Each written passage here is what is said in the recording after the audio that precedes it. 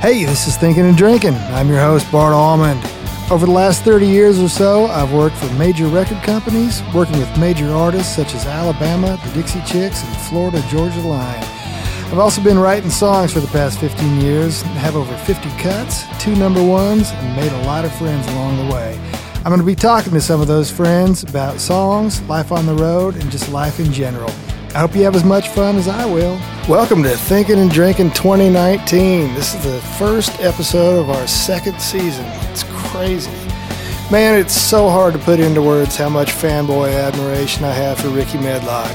I grew up listening to Train almost every day at lunchtime, learning his licks. Hell, I even bought a Hamer Standard because that's what he played. I went to Ricky's hotel on the day of the Nashville Skynyrd show, and we met in the restaurant that was closed down to do this interview, so you might hear some background music.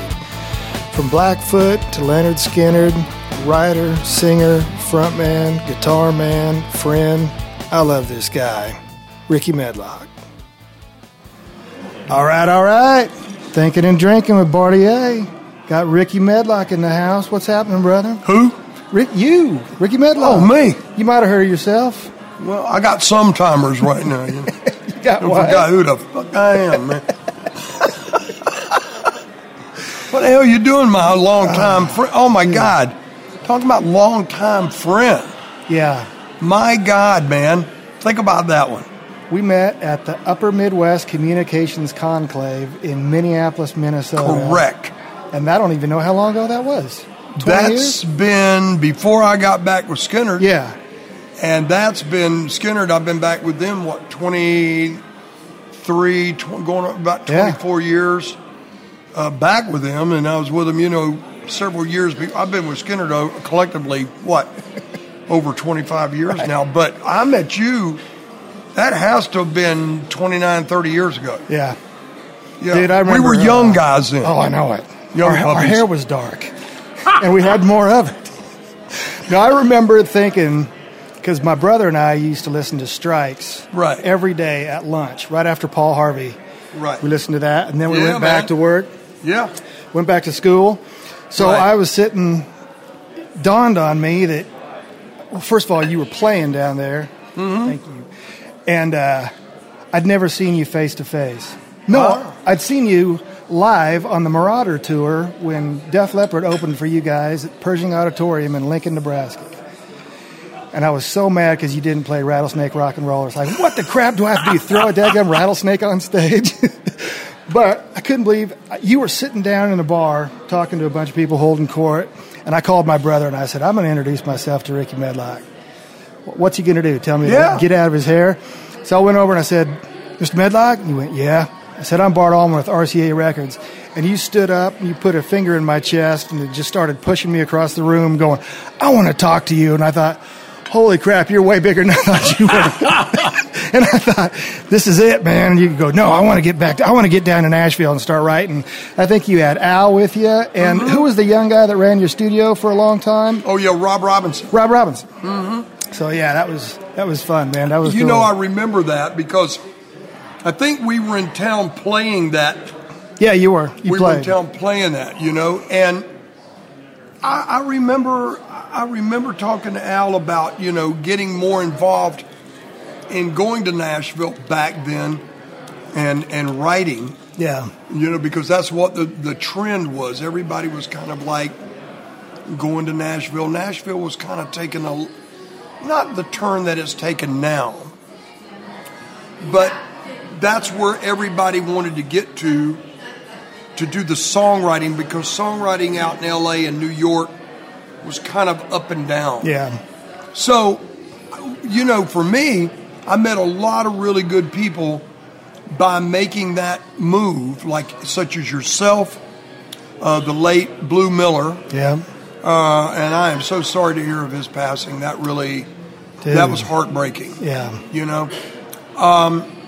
But himself, and it led me to meet other people in town, and was able to end up getting with really good writers like over at Disney and over at Hamstein and stuff like that, and which led me, to some really good songs on my own that I still have that I'm holding on to, and at some point I would like to be able to get out. You know what I mean?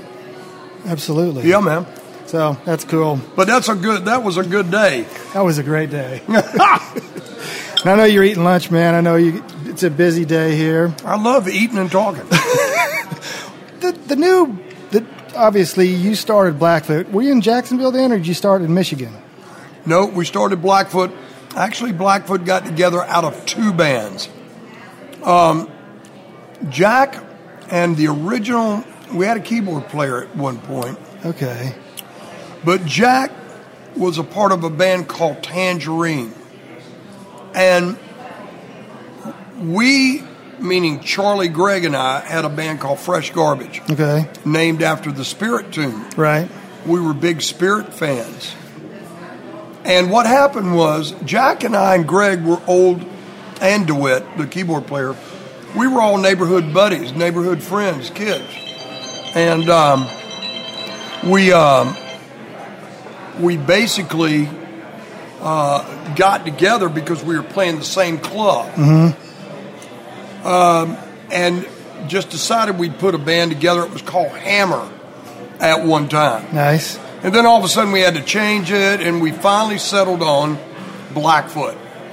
And that was a cool thing, man, because all of a sudden it started. At some point we moved to New York, New Jersey area. Right. And set up camp. Well, I got discouraged after a while because of people personally get involved with our girl manager, lady manager, and so I just ended up having to call Alan Collins. Mm-hmm. And Alan said, "Do you still play drums?" I said, "Yeah." He said, "You need to call Ronnie Van Zant." And I called Ronnie. And Ronnie said, "We're getting ready to go into Muscle Shoals and cut our first record. You still play drums?" I said, "Yeah." He said, "Well, we've always seen you play drums and always liked the way you played. You want to join the band?" I said, "Bob's leaving us, and we're set to record in 2 weeks." I went, "Oh, man." So I said, "Yeah, let's do this." They sent me a plane ticket. I sold off one of my amps, a little bit of my gear, not my guitars. And I made my way to Jacksonville, Florida. They picked me up that afternoon, took me by my mom and dad's. And that's where Ronnie, started to get enthused by my old man playing the Delta blues and country stuff, and everything. And that night after I got in, I was sitting in the rehearsal room starting to work up material that all of a sudden we went to Muscle Shoals and started cutting, including Freebird and Simple Man and I Ain't the One and all that stuff. I played drums on some of the original tracks on that stuff. Well, it rocked on, and I did good with the guys, and they liked the way I played. But I felt within myself that I wasn't a powerful enough drummer for them to take them over the edge, over the top. I have only one lung. I got a messed up respiratory system called bronchiectasis, which my air intake to hold that kind of stamina probably just wasn't up to par. But looking at me on stage nowadays, you'd never, you go, "Well, really? Well, you can do that crap. Why couldn't you settle on a pair of drums, But I also wanted to go back to playing guitar and doing vocals and, different things like that. Yeah. So I left Skynyrd at the time after recording all that stuff with them, went back to Blackfoot, did what Blackfoot did. After the plane crash, in 77, all the material that we did, the Muscle Shoals collection, came out in 78. Well, here I am up in New Jersey, and we had just cut Strike's record for Atlantic Records, Atco. Next thing I know, I'm sitting on Lynyrd Skynyrd's first and last record just come out. I'm sitting on a triple platinum record. Right. All of a sudden, the Strikes record comes out and goes platinum, and then double. So I'm a young guy that never had success. And I'm sitting on 2 records that's got 5 million records out there sold. And I was like, what was this all about? What happened? You know?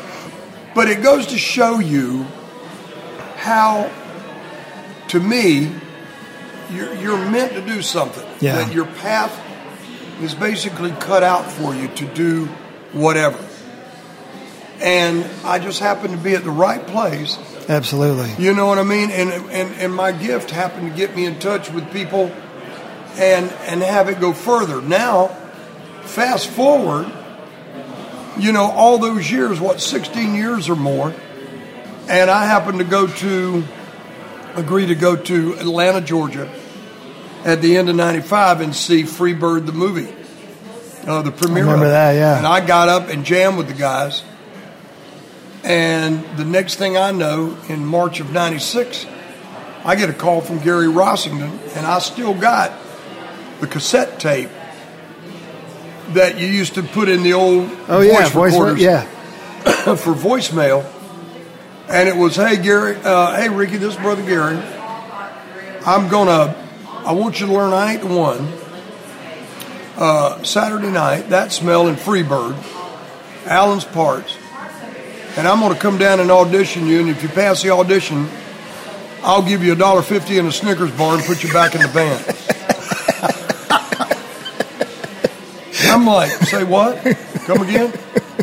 So he came down, and I'm sitting there with my old Firebird, which, by the way, tonight you'll see me. I'm playing it tonight. Awesome. But I'm sitting there with my old Firebird and a little amp and a CD player.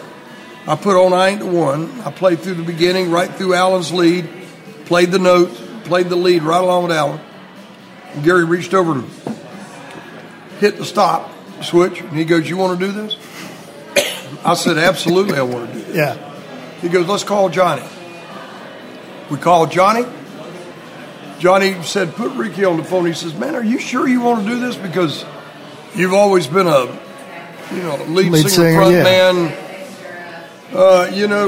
And you're just going to be playing guitar. I said, Johnny, and I've told this story so many times, I love it, but I said, Johnny, my old man Shorty used to tell me, if you can't ride in the back seat of a Cadillac, you'll never get to be the driver. And I said, I'm in the back seat. That's awesome. And that's been almost 25 years ago, man. And I know you get up and sing and play with the Blackfoot guys. Does that ever make you want to... I mean, and I hope you end up making another record yourself, and I know you're going to make another Blackfoot record.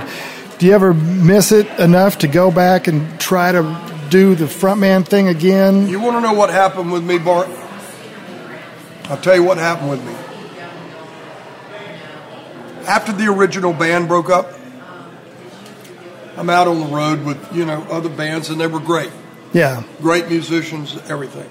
You're talking Blackfoot? Yeah. Yeah, you always had a great band. And I had some incredibly talented musicians out on the road with me. But I got to the point, Bart, I'd put out 2 records. And everything was going along and happening good. It wasn't that it wasn't happening. But I got to the point to where I was just burnt out on being the front guy and being the lead singer and trying to make records go and trying to get the record deals and playing the same old, going and doing it. You know what? So when the opportunity arose, I was like my dad. My daddy Shorty. Always think something different. Yep. Do something different. And I appreciate all those years. I really, and I'm thankful to all the guys that ended up playing with me in those bands. Talented guys. Yeah, absolutely. But I felt in my heart it was time to move on, and that's what I did. And you were moving on to just a different family that you already knew. It wasn't like you were jumping into some band of crazies you had no idea what they were doing. Well, that's correct, because I'd been with Gary for so long, and known him for so long. Leon, Billy. Yeah. Even Johnny, as a young kid, I knew him. Yeah. That I felt like that I was actually coming back to where I should have been all along. Right. And I've never looked back. So, I know this is a weird question, but every time I watch anything, in fact, I just watched If You Leave Here Tomorrow on HBO, which is so great. But everybody, you and Gary and Johnny and everybody still says there was just something about Ronnie. What was it? Because, I mean, you're such a charismatic, sorry to interrupt you, but you're such a charismatic performer, great frontman. Johnny does a great job, obviously. But what was it about Ronnie? If I can make people understand, my daddy looked at me one day, my granddaddy looked at me one day and he said, Ricky, when you came out of your mother's womb, the Almighty gave you an extra special kiss. Well, I think when Ronnie was born, the Creator gave him an extra special 3 kisses. There was something about that guy. It was a spiritual thing that he had this thing about him that everybody wanted to get next to. Yeah. And he could write songs. He wrote songs in his head. He always used to have this famous quote saying, if it's worth singing, it's not worth writing down. Yeah, I saw that in that movie, and I just thought that was crazy, because I can't remember a sentence. And Bart, I've been with Ronnie when we would be working up songs and working them.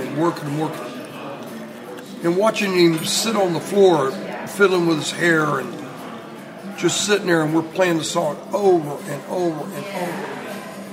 And while we were doing that, he was writing the song. And all of a sudden he would stand up and he'd go, okay, play it again. And he'd step up to the microphone. There it was. I mean, the guy, I miss him. There's no doubt in my mind, had Ronnie had survived, the band would have went off. He would have got up, like Johnny said here recently. He'd have got up, dusted himself off, and got back in the game. Too many of these very talented people are taken away from us too soon. Yeah. Which leads me to believe, the Almighty sends them here for a limited amount of time to give us a gift that He has bestowed upon them, and then takes them away. Yeah. And it makes you think. I've been given a gift, and I give thanks for it every day that I'm able to get up and do what I do, but I'm also thankful to the people that have loved the music, have paid their hard-earned money, the fans that come out year after year, time after time to see this band. That music that Ronnie wrote has got under their skin. Oh, dude. And it's really, to be honest with you, it's all about that music. Mm-hmm. That music will be here a lot longer after we're gone, that's for sure. Absolutely. And if I leave here tomorrow, will you still remember me? Absolutely. Yeah. And, there's a part in the show, and I'm not going to tell you because you're going to see it tonight. But there's a part in the show that'll give you the chills, man. We created this, and I've seen grown men weep in the audience when this thing happens. Yeah. And I think that Ronnie was a man of certain values, certain beliefs. He stood hard on what he felt. Yeah. It all came from his heart. It really did. He was willing to fight for it. And he was willing to fight anybody for it. He'd knock you the fuck right out. And I never had that problem with Ronnie. I don't know why. Maybe he saw something in me that he never needed to challenge me on it. Yeah. He loved my dad, Shorty. In creating Curtis Lowe, it's pretty well known now that my old man was one of the major inspirations for that song. Right. He dedicated the Nothing Fancy record to my old man. And even Made in the Shade, he dedicated that song to him. But Ronnie and Gary and Alan used to come over to my house where I was sitting on the porch there for the documentary. Mm-hmm. And what I was telling is the fact. They used to come over there, and my mom would make sandwiches for us and make us eat because we were all skinny as a rail, you know. Yeah. And Ronnie would always just be right up on my dad watching him play and sing. Ronnie loved to hear my old man do a song called Milk Cow Blues. Oh, yeah. And my old man had a style like Mississippi John Hurt. Okay. I was raised in all that stuff. That was my background. All that old Mississippi Delta country-ish kind of stuff. My licks on the guitar, they might be standard licks to some people, but I often say a standard lick is all how you play it. That what makes it not standard. Yeah. It all came from my old man. I don't think you've ever gotten enough credit for your slide playing either. I don't think so. Well, you know what? I think that things pass by us that certain talents you feel you never get enough credit for. Yeah. I don't worry about it because if the fans love it, yeah, then the fans let you know by their adoration and their applause. And I love playing slide.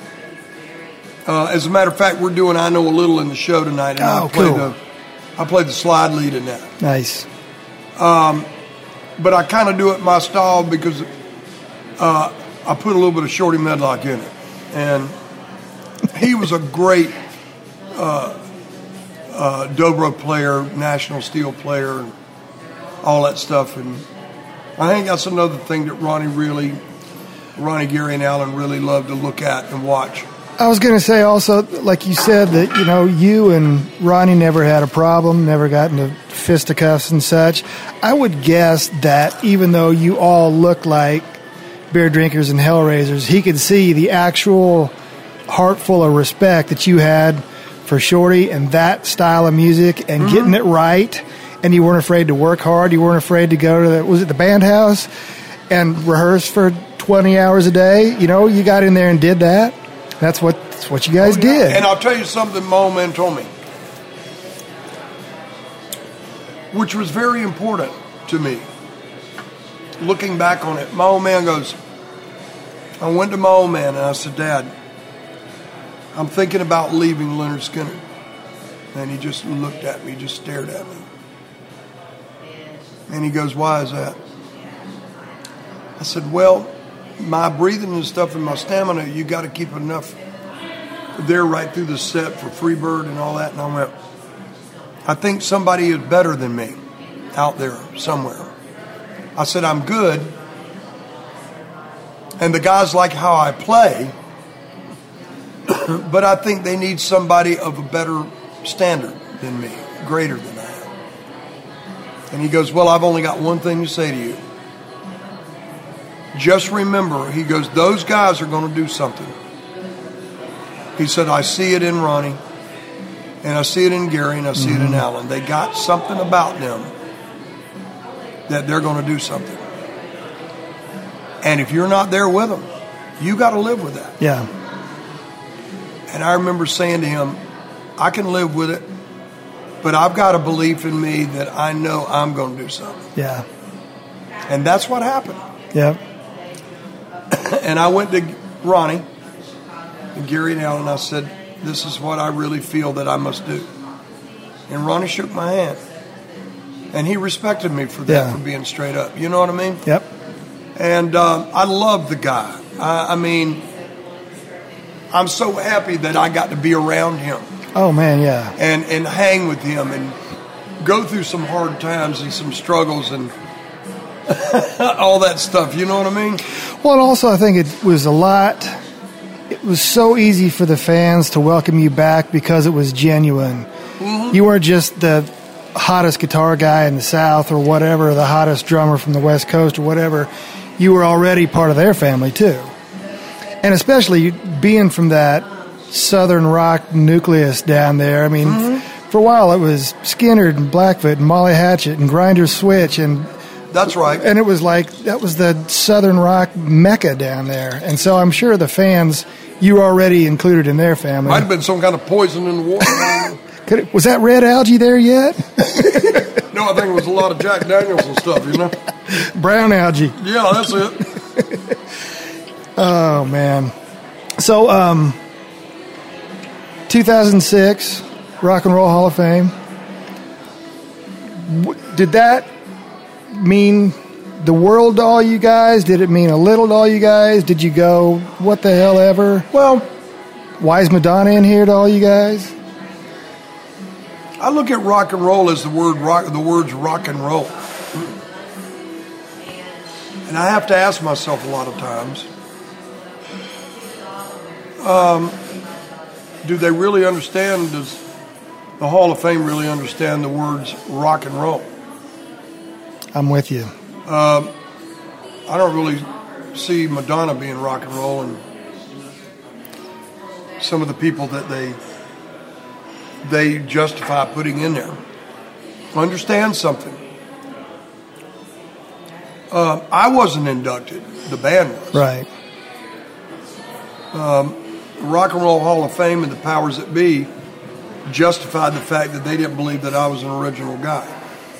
Really? I was there for several years. I'd never heard that. I take offense to that. Well, yeah. Because I was there when a lot of the material was created. I was there. I got material on records, that was there.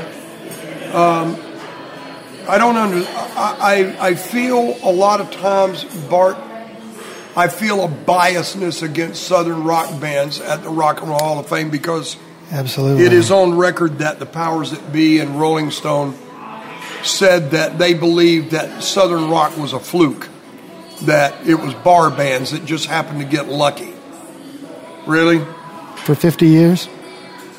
Yeah. That sold over, I keep hearing that Skynyrd sold over 30 million records. That's when, the RIAA started counting. I would think it'd be more than that. Skynyrd, I'll guarantee you, sold probably 70, 80, maybe 100 million records. But nonetheless, I've sold my share of records. Absolutely. And I'll be quite honest with you. I feel that biasness toward us. Yeah. I have felt it for many years. And then it just carried over to me. I mean, I would have loved to have been involved and went with the band in that, but they felt like that I wasn't worthy enough. So be it. You know what I mean?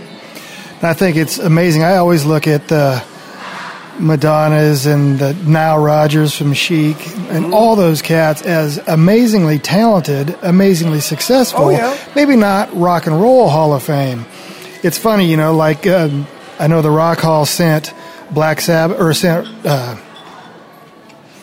Judas Priest a letter after they were on there for 1 year. Now this year they're not even on the ballot. And they said, well, don't get your feelings hurt because Black Sabbath was on there for 10 years and still didn't make it in there. And you're going like, how does that make them feel any better, And it's all that, 7 years for us. Yeah. But I'll tell you what was really interesting. Yeah. And what was cool. Now, this was cooler than any damn thing that happened that night. After Freebird, we played, right? I come down off stage, and this guy comes up to me. Haven't even gotten my guitar off yet. And this guy comes up to me and he goes, there's someone in the audience that wants to shake your hand. And I went, well, who's that? And he goes, you just need to come with me. And you don't know who this guy is? I don't know who he's talking about, wants to shake my hand. Well, I mean, I'm walking around Ozzy Osbourne and all the guys in Black Sabbath, and I'm walking, and Sting stood up, shook my hand. and everything, congratulations to the band. Dude, I walk up and this tall guy stands up, and it's Brian May. Wow. And I'm looking at him, and I'm like, wow. Yeah. I am standing in front of one of my favorite all-time guitar players, right? He goes, my daughter loves Lynyrd Skynyrd and loves the song Freebird. Mm-hmm. He goes, I would like to shake the hand that just played that lead. I went, the hell with that. I said, I want to shake the hands that played all that Queen stuff. And he started laughing. And we had a great conversation for a short time there. And I met his daughter, and stuff like that. And later on, I got to go hang with Paul Rodgers when he was singing with Queen. Okay. I got a hold of Paul. And I went to Vegas to see him. And I went back to see Brian. And told him how I always loved those guitars he's played. Well, get this. A friend of mine, Paul Crook. Oh, yeah. Paul. Meatloaf and all that? Phenomenal guitar player, right? He lives in Vegas, right? Well, he used to. He lives in Jersey now. Oh, okay. But Paul Crook had done We Are the Champions that was in Vegas. Mm-hmm. He studied under Brian and became good friends with Brian and learned to play all that great Queen stuff. Brian May got a hold of Paul. Paul let him know that we were friends. Brian May gave me one of his guitars. That's pretty awesome. And I've got it right now, man, and it's one of my most treasured possessions. Do you find, because as a guitar player, obviously I'm not great, but I do find that what I play is very often dictated by what guitar is in my hand. And if I picked up a Brian May guitar and had an AC30, I think I would just automatically head into Queenland. Yeah, you would. Does that affect you that way too? Big time. Yeah. Well, I just did a thing where I ran down my rig a while ago. And funny part of all of it is, I've always been a purist. Yeah. Guitar to amp, and I don't like too many interruptions in between that signal. Your favorite effect is that chord? I'm a guy that loves a tubed amp. Yep. Got to be 100 watts. Yep. Master volume or no? Nope. Of course, you're yank it and crank it. You know what I mean? You're playing bigger places than most of us are. I've always been a guy that likes the 412 cabinets. I like the EL34s in the tube sockets. Right. That heat up to no end that you can't touch them, They're about ready to explode. But that's where that sweetness and that tone come from. And it's funny because when I strap on whatever guitar, I automatically think this leads me to play, just like you said, whatever song. Yeah. Like I can put my old Firebird in my hand, I automatically want to play Crossroads. Right. Yep. Because I saw Clapton play Crossroads with a reverse Firebird. Yeah. It's a funny thing with guitars. They're mistresses. Yeah. That sometimes won't argue with you, but if they do argue with you, they win. They get their way. Every time. And the funny thing is, you remember my old Black Beauty. Oh, dude. Right? That was in the flood. She's not on the road right now, but I had one. I had Gibson custom make me one that was like my old one. And put my wife's name on it, Yeah. And so now I got two females in one guitar arguing with me all the time. You know what I mean? And they get their way. And I'm thankful that the one female is a talented singer and, with Kid Rock. And, absolutely. And I get to hear her all over the house all the time. Yeah. But my guitars, the old Firebird that I was telling you about, the old Firebird, I finally got that thing authenticated, and I didn't even know this. But that old Firebird of mine that you'll see me play tonight actually is a prototype. I think you told me that. Because you didn't you take it to RS up in Kentucky to kind of repair some of the stuff after the flood and everything? Yeah. Well, I had to send my old Explorer and my old Firebird up there to RS Guitar Works. Yeah. They resurrected them because they sat in water. Gosh. Over there at Soundcheck. It was heartbreaking to me because I thought, oh my God, I'm going to lose two of my prized possessions. Absolutely. I didn't. They resurrected them, and lo and behold, I'll be damned, I'm playing both of them on stage now.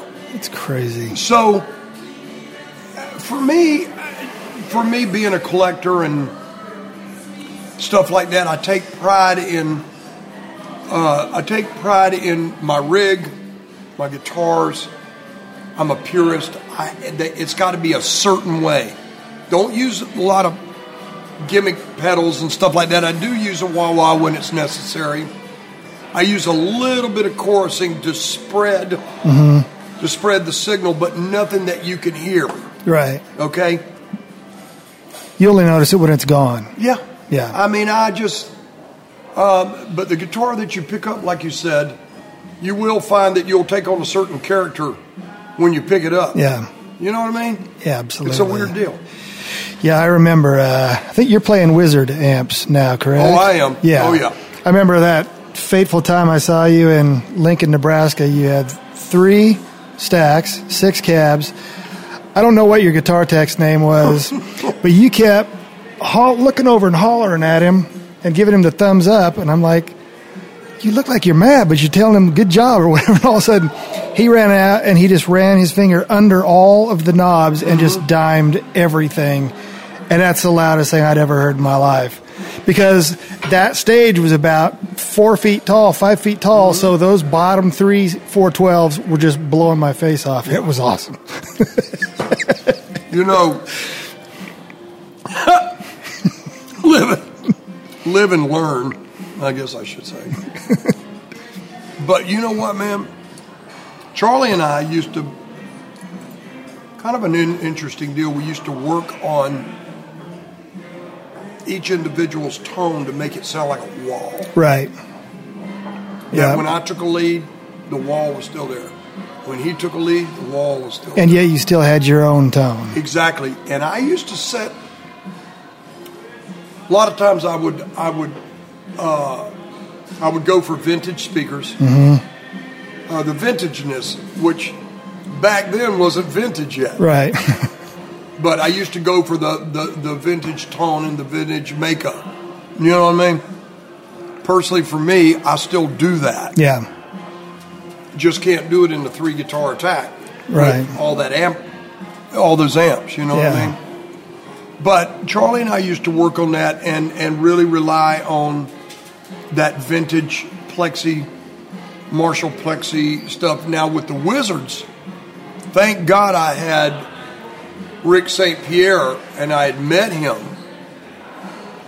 through a friend of mine, Damon Johnson. I met him through Damon. And when the flood happened, my old touring Marshalls, they sat underwater for 3 days. Tore them up, no resurrecting. And I've had those things. They were a 71 and a 72. And I had those things probably since 73, 74, and they were my old touring Marshalls. Man. And I lost them. Well, I went to Marshall, and I called Marshall, and Marshall gave me some cock-and-mamie bullshit story that, you know, that they were going more toward the new guitar players of today and a lot less from us, you know, classic guys, you know. And I'm thinking to myself, hey, hell, man, I helped make this company. And I told the guy, I said, as a matter of fact, Jim Marshall gave me one of the very first JCM 800s to roll off to the assembly line. Really? You know? I said, all right, that's all right. Yeah. You know, take it down, Marshall, and stick it up your butt. You know, I don't care, you know? So, I called this guy, Rick St. Pierre. got his number from Damon. He was getting ready to go back on the road with AC/DC on their tour before last. Okay. He was working for them. And he had started this company, Wizard. They were all the exact schematics of the old 67 Plexis. Well, I know tone-wise, they're perfect. EL34s, same transformers. And they're brand new and indestructible. Yes. Yeah. Might cost you a little bit more dinero. Yeah, they're not cheap. But that's what I got on stage right now. And when you hear it now, they are killer. Yeah. And Rick St. Pierre was a godsend to me, you know? Yeah. So, staying with guitar stuff, I mean, you're a Explorer and a Les Paul guy from way back. Did I see a picture you snapped the wang bar off your Explorer the other night? I don't know. I just remember seeing this picture, you holding it up like you I'm holding that, this. Huh? Yeah, going like the guy from Rig Rundown today asked me that. Did he? He said he seen me at a show, snapped a vibrato bar on. Well, I think, and obviously I'm a little over the top. Well, that's all right. A little bit of a nutcase, like I told the guy. The wife will verify that. But hey, I get to the point in the show, man, where my adrenaline is like, you know, I'm like a 17-year-old. Yeah. I feel the emotion of it, and all of a sudden, I remember that night. Snapped it off. I looked at it like that, and I throwed it back over there like it hit my guitar tech in the head with it. But I laughed about it, and there you go. You know what I mean? Dude, I was just thinking about the sea of crap that Gibson Guitars is in right now, and in my head, I think of a picture, like I can even go back to you with that denim duster on and that flat brim Stetson, and you with that Explorer is as iconic to me as Eddie Van Halen and Frankenstein or Brian May in the Red Special. And now we see that Henry is leaving Gibson between, depending on who you believe, $100 million and $500 million in debt. And you go, what is going on with this company, man? I mean, I think they're fantastic guitars. I only have a couple, but I don't know too many guys that need a $10,000 brand new Les Paul. With no disrespect to Henry. Absolutely. One of the biggest things that I think were a lot of mistake, and I don't know the inner workings of that company. Yeah. And I don't process to know about the inner workings of it. I understand they just hired a new from Levi's. From Levi Strauss, a new CEO. I loved Rick Gimbar. Rick Gimbar to me was a really heartfelt guy. Heartfelt to musicians, to the wants and the needs of the player. Mm-hmm. We went out there night after night in front of hundreds of thousands, millions of fans. They saw what we played. Yeah. Other great players that's out went out and did the same thing. Mm-hmm. I don't understand how you could tell a guy like Rick Gimbar, your services are no longer needed. Yeah. That was heartbreaking to me and to Gary. I don't know why. I don't know what that was all about. I would really like to know one day. Rick Gimbar, he won't talk about it. We've spoken with him, and he said, hey, that's the way it went down. I will go on record and say I think that is bullshit. And I was very disappointed in hearing that. Yeah. Well, Henry got rid of a lot of really good guys. Yes. A lot of good guys. And like Ernie King was there for many years, as well as tons of other guys. You know what I mean? I don't understand all that stuff. But like I said, I'm not a corporate guy on the inside of that company. So I don't know. You know what I mean? But a 20-year-long relationship with you and Gary's got to be worth something. Oh, listen. To a guitar manufacturer. You know what? It would be nice for somebody to call up people like us and say, hey, what do you think about this guy? Yeah. Instead of all of a sudden one day, our guy's gone, we don't even know who to go to. Dude, I know country acts that went on the road and like had a J45 and the top started separating, and they would call back the next day and the person that had handed him that guitar wasn't working there anymore. And there would be like no artist relations guy or girl there. I said, well, what do I do? See, that's what I'm saying. Yeah. What do I do? What do you do? I don't want to play a Taylor. They're great guitars, but I'm a Gibson guy. This is what I want to play. Yep. Well, man, completely changing subjects here. You want to talk about Rumble? The Indians that rocked the world? I think I've rocked a little bit of the world. Is this a documentary, or, I mean, I've seen the trailers to it and stuff. Here's the deal. My friend Stevie Salas. Oh, yeah. Stevie, as you well know, great guitar player. Yep. Played with a lot of people. Rod Stewart, Funkadelics. Solo records? Yeah. Well, I got involved with, I've known Stevie for a while. He's a native. And Stevie and I connected, and I got involved with a thing called Dreamcatchers Society. And Stevie was telling me about this film he was putting together, Rumble. Wanted to know if I wanted to take place, be a part of it. I said, absolutely. And next thing I know, he's got me on film interviewing, talking about Jesse Ed Davis. Well, my old drummer, Jackson Spires, that was in Blackfoot. Yeah. We used to listen to Jesse Ed Davis. Okay. We loved Jesse. And the next thing I know, he's got the film out. I'm going to film festivals. That's cool. And watching that thing gain popularity, as did, my friend Taboo from the Black Eyed Peas and Martin Sinsmeyer and a whole bunch of people like that. And you know what, man? I was happy to see Stevie get this thing done. I thought it was well done. And it tells people just how involved natives were, in music. People don't know that. Right. And that needed to be brought to the forefront. Yeah. Because a lot of your rhythms in blues and stuff like that was all native driven. Yeah. So it goes before the old Delta blues guys. You know what I mean? I think you can hear it in Muscle Shoals stuff. Big time. I think, yeah. Big time. So my hat's off to Stevie Salas, That's man, cool. and the people who did the movie. I thought they did a great job, and I was just really happy to be a part of it. That's cool, man.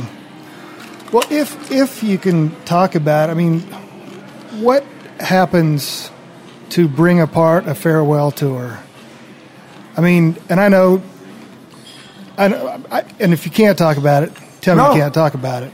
That's fine. Because I don't want to hurt anybody's feelings, of course. Here's what happened.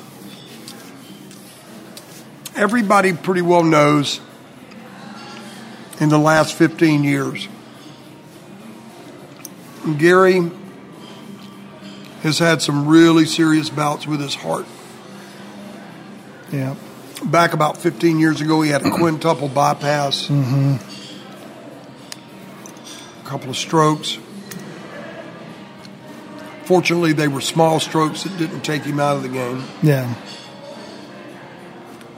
He'd had countless stents put in. We felt like at the end of last year, for Gary's sake, I mean, you're talking about a band that would go out every year and do 80, 100, 110 shows a year. Yeah. And a lot of travel. That's hard on you. Yeah. Even for guys such as me that tries to keep up with, working out and doing, trying to take care of myself. But it was hard on Gary. And we really felt that it really wasn't worth losing him. Yeah. Well, We announced the farewell tour, and what we did was we were only going to go out and just do weekends, which is what we've been doing. Right. Gary and Dale and Johnny and the rest of the band is able to stay at home. And, Gary's got daughters and grandkids now. And Johnny, I hate to say, and it's a sadness too, man, Johnny lost his oldest daughter this year to cancer. Yeah.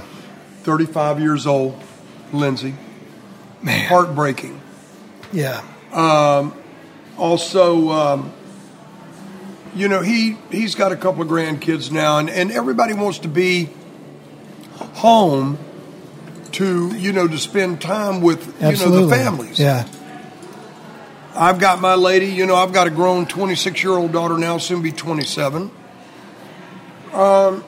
You get to that point in your life, Now me, I can roll with whatever. I could roll with the 80 to 100, 110 shows. But for some people, they just can't do it. Yeah. Everybody ages at different Well, yeah. levels. I mean, and I've often heard, touring is for the young guys, and, oh, really? Well, let me tell you something, young guys. You get out there, and I want to see you do 100 shows a year with all the travel. Yeah. You might think different. So that is one of the reasons why we announced Last of the Street Survivors Farewell Tour.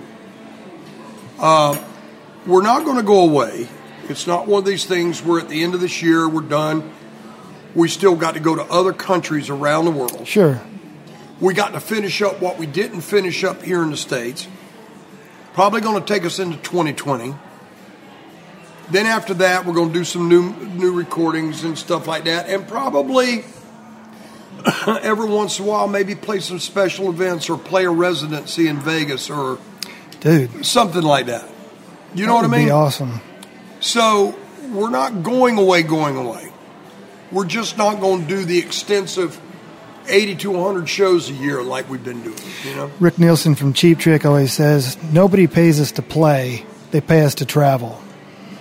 And until you've been on the road as much as we all have, you really don't understand that. No. When you, nowadays especially, fighting, my God, how do I say this? Fighting airline travel. Oh, man. With all this stuff, man, you got cancellations and late and this and that and the other. Look, we traveled Delta an awful lot. But I was standing there one day and the plane was late and they didn't know when it was going to take off. And I'm looking at my watch going, oh, my God, I got to get to my next city. The band's going to. So I started looking at the letters in Delta. And being an old songwriter that I am, I went, delivering everyone late through Atlanta. It's like. That's awesome. Well, unfortunately, I said that to an airline flight attendant, and she didn't find the humor in it. Took a bit of offense to it. Hey, whatever, you know what I mean? But, the deal about it is it gets to be to the point to where that kind of travel, when you travel like that and you're playing shows and you're doing buses and you're doing this and that, Rick Nielsen's right. Yeah. You're paid to travel, not to play. Playing's the good part of the day. Yes. Yeah. But you know what's funny? I mean, and everybody laughs at me when I say this, but it's the God's honest truth. When you're taken away from home for so long. Oh, dude. Your homes, if you got one or two homes, your homes go to hell. When you get home, you get less rest at home than you do on the road. Yep, absolutely. Because once I get to the hotel, I can just, go work out, do whatever, park up in the bed, and I'm like, hey. There's no honeydew list. There's no honeydew list in the hotel room. There's no honeydew list on the bus. There's no, you know what I mean, or on the stage or what. So I get more rest on the road, but still doesn't take away from the fact that's how you roll, and everybody's not made to roll the same way. Absolutely. Absolutely. Well, dude, I know we talked about it a bit, but what's next? And I know you've got years to think about. I mean, you have Black Fifth that you write and produce, and all that, and sing on some of that stuff. My buddy Jason Charles Miller and I were talking the other day about you. I know you did a song on his new record. Well, it's funny. I'm in touch with a lot of different people. Couple of things on the horizon for me. I just signed with William Shatner's production company, Shatner Universe, to develop a show. It's going to be a major announcement coming up, and you'll see what it's called. But it'll be an entertainment reality show. Hopefully, we'll get a good one of the new networks. That we're pitching it to. I'm going out for the pitch and all that. So that'll keep me busy for hopefully a good long time. Yeah. Stacy Michelle, that's with Kid Rock, we've been wanting to write a bunch of stuff and do kind of like an all-star band. Well, in conjunction with the show, might allow us to go further with these plans. And, I'd like for her and I to do records together, put out one song about every 3 months until we get enough songs and then put a collection together. Then I'd like to go out and play live with her. Now, we've done what's really interesting is back when we were doing the Skinner cruises, I did a thing called Ricky Medlock and Friends, Jam Night. Right. Had all these people to show up. We picked all these cover songs to do, including some Blackfoot stuff. And she got up and she plays a hell of a guitar. Really? Well, dude. That's awesome. One of the guys that she toured with was Joe Walsh. When they did the James King, she went out. We've got pictures of her standing up there on the stage with Joe playing guitar. That's awesome. She used to do this thing with Waddy Wachtel. Oh, yeah. In L.A. called The Joint. And she was the second guitar player to Waddy at The Joint on Monday night. Gosh. Oh, she's a badass. In more ways than one, let me tell you. And for this old guy, man, she's 20 years my younger. That takes a lot of going, you know what I mean? So,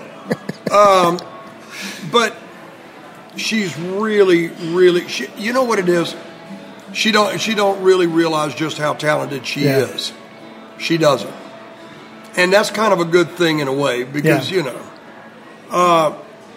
but she and I have been together over 10 years now. And it's been great. And that's one of the things, another thing that we want to get accomplished in our life. For right now, and then along with the Skinner stuff, whatever happens more with that and everything. Yeah. There's my life. Yep. Set in front of me. Now, the only thing is that I bitch about all the time, not being able to fish more. You know what I mean? I was going to bring that up. Well, it's funny because these guys go, hey, man, after you retire, right, you could fish more. You can only do so much fishing. Yeah. You know what I mean? But my brother and I that lives down in Gainesville, my brother Jerry and I, we love to fish together. As a matter of fact, we got some trips planned right now coming up. I love the art of fishing. Yep. It intrigues me. I've never been a hunter. Yeah. I've always been a fisherman. We just had this thing I know that some people might be familiar with that comes on Access TV. It's called The Big Interview with Dan Rather. Yep, I saw that. We just had ours. Yeah. Well, I've had people come up and shake my hand since going, man, we really appreciate you sticking up for guns and, talking about the gun control and that. Yeah, I'm going to talk about it because I got a load of weapons in my house. Yeah. And if you come crashing my door in at 3:30 in the morning, you ain't there to have coffee with me in a conversation. You know what I mean? You're there to probably kill me and take what I got and hurt my family. And, whatever. Well, I ain't gonna let that happen. Absolutely. I got a lot to do and a long way to go. Knock on wood. Hopefully the Almighty, the Creator, will let me be here for a lot longer. I want to see my daughter. She'll be 27 into this month, getting ready to graduate college. And she's turned out to be a beautiful woman. And chip off the old block here. Indeed. She's pretty, I shouldn't say pretty strong-headed. She's very strong-headed.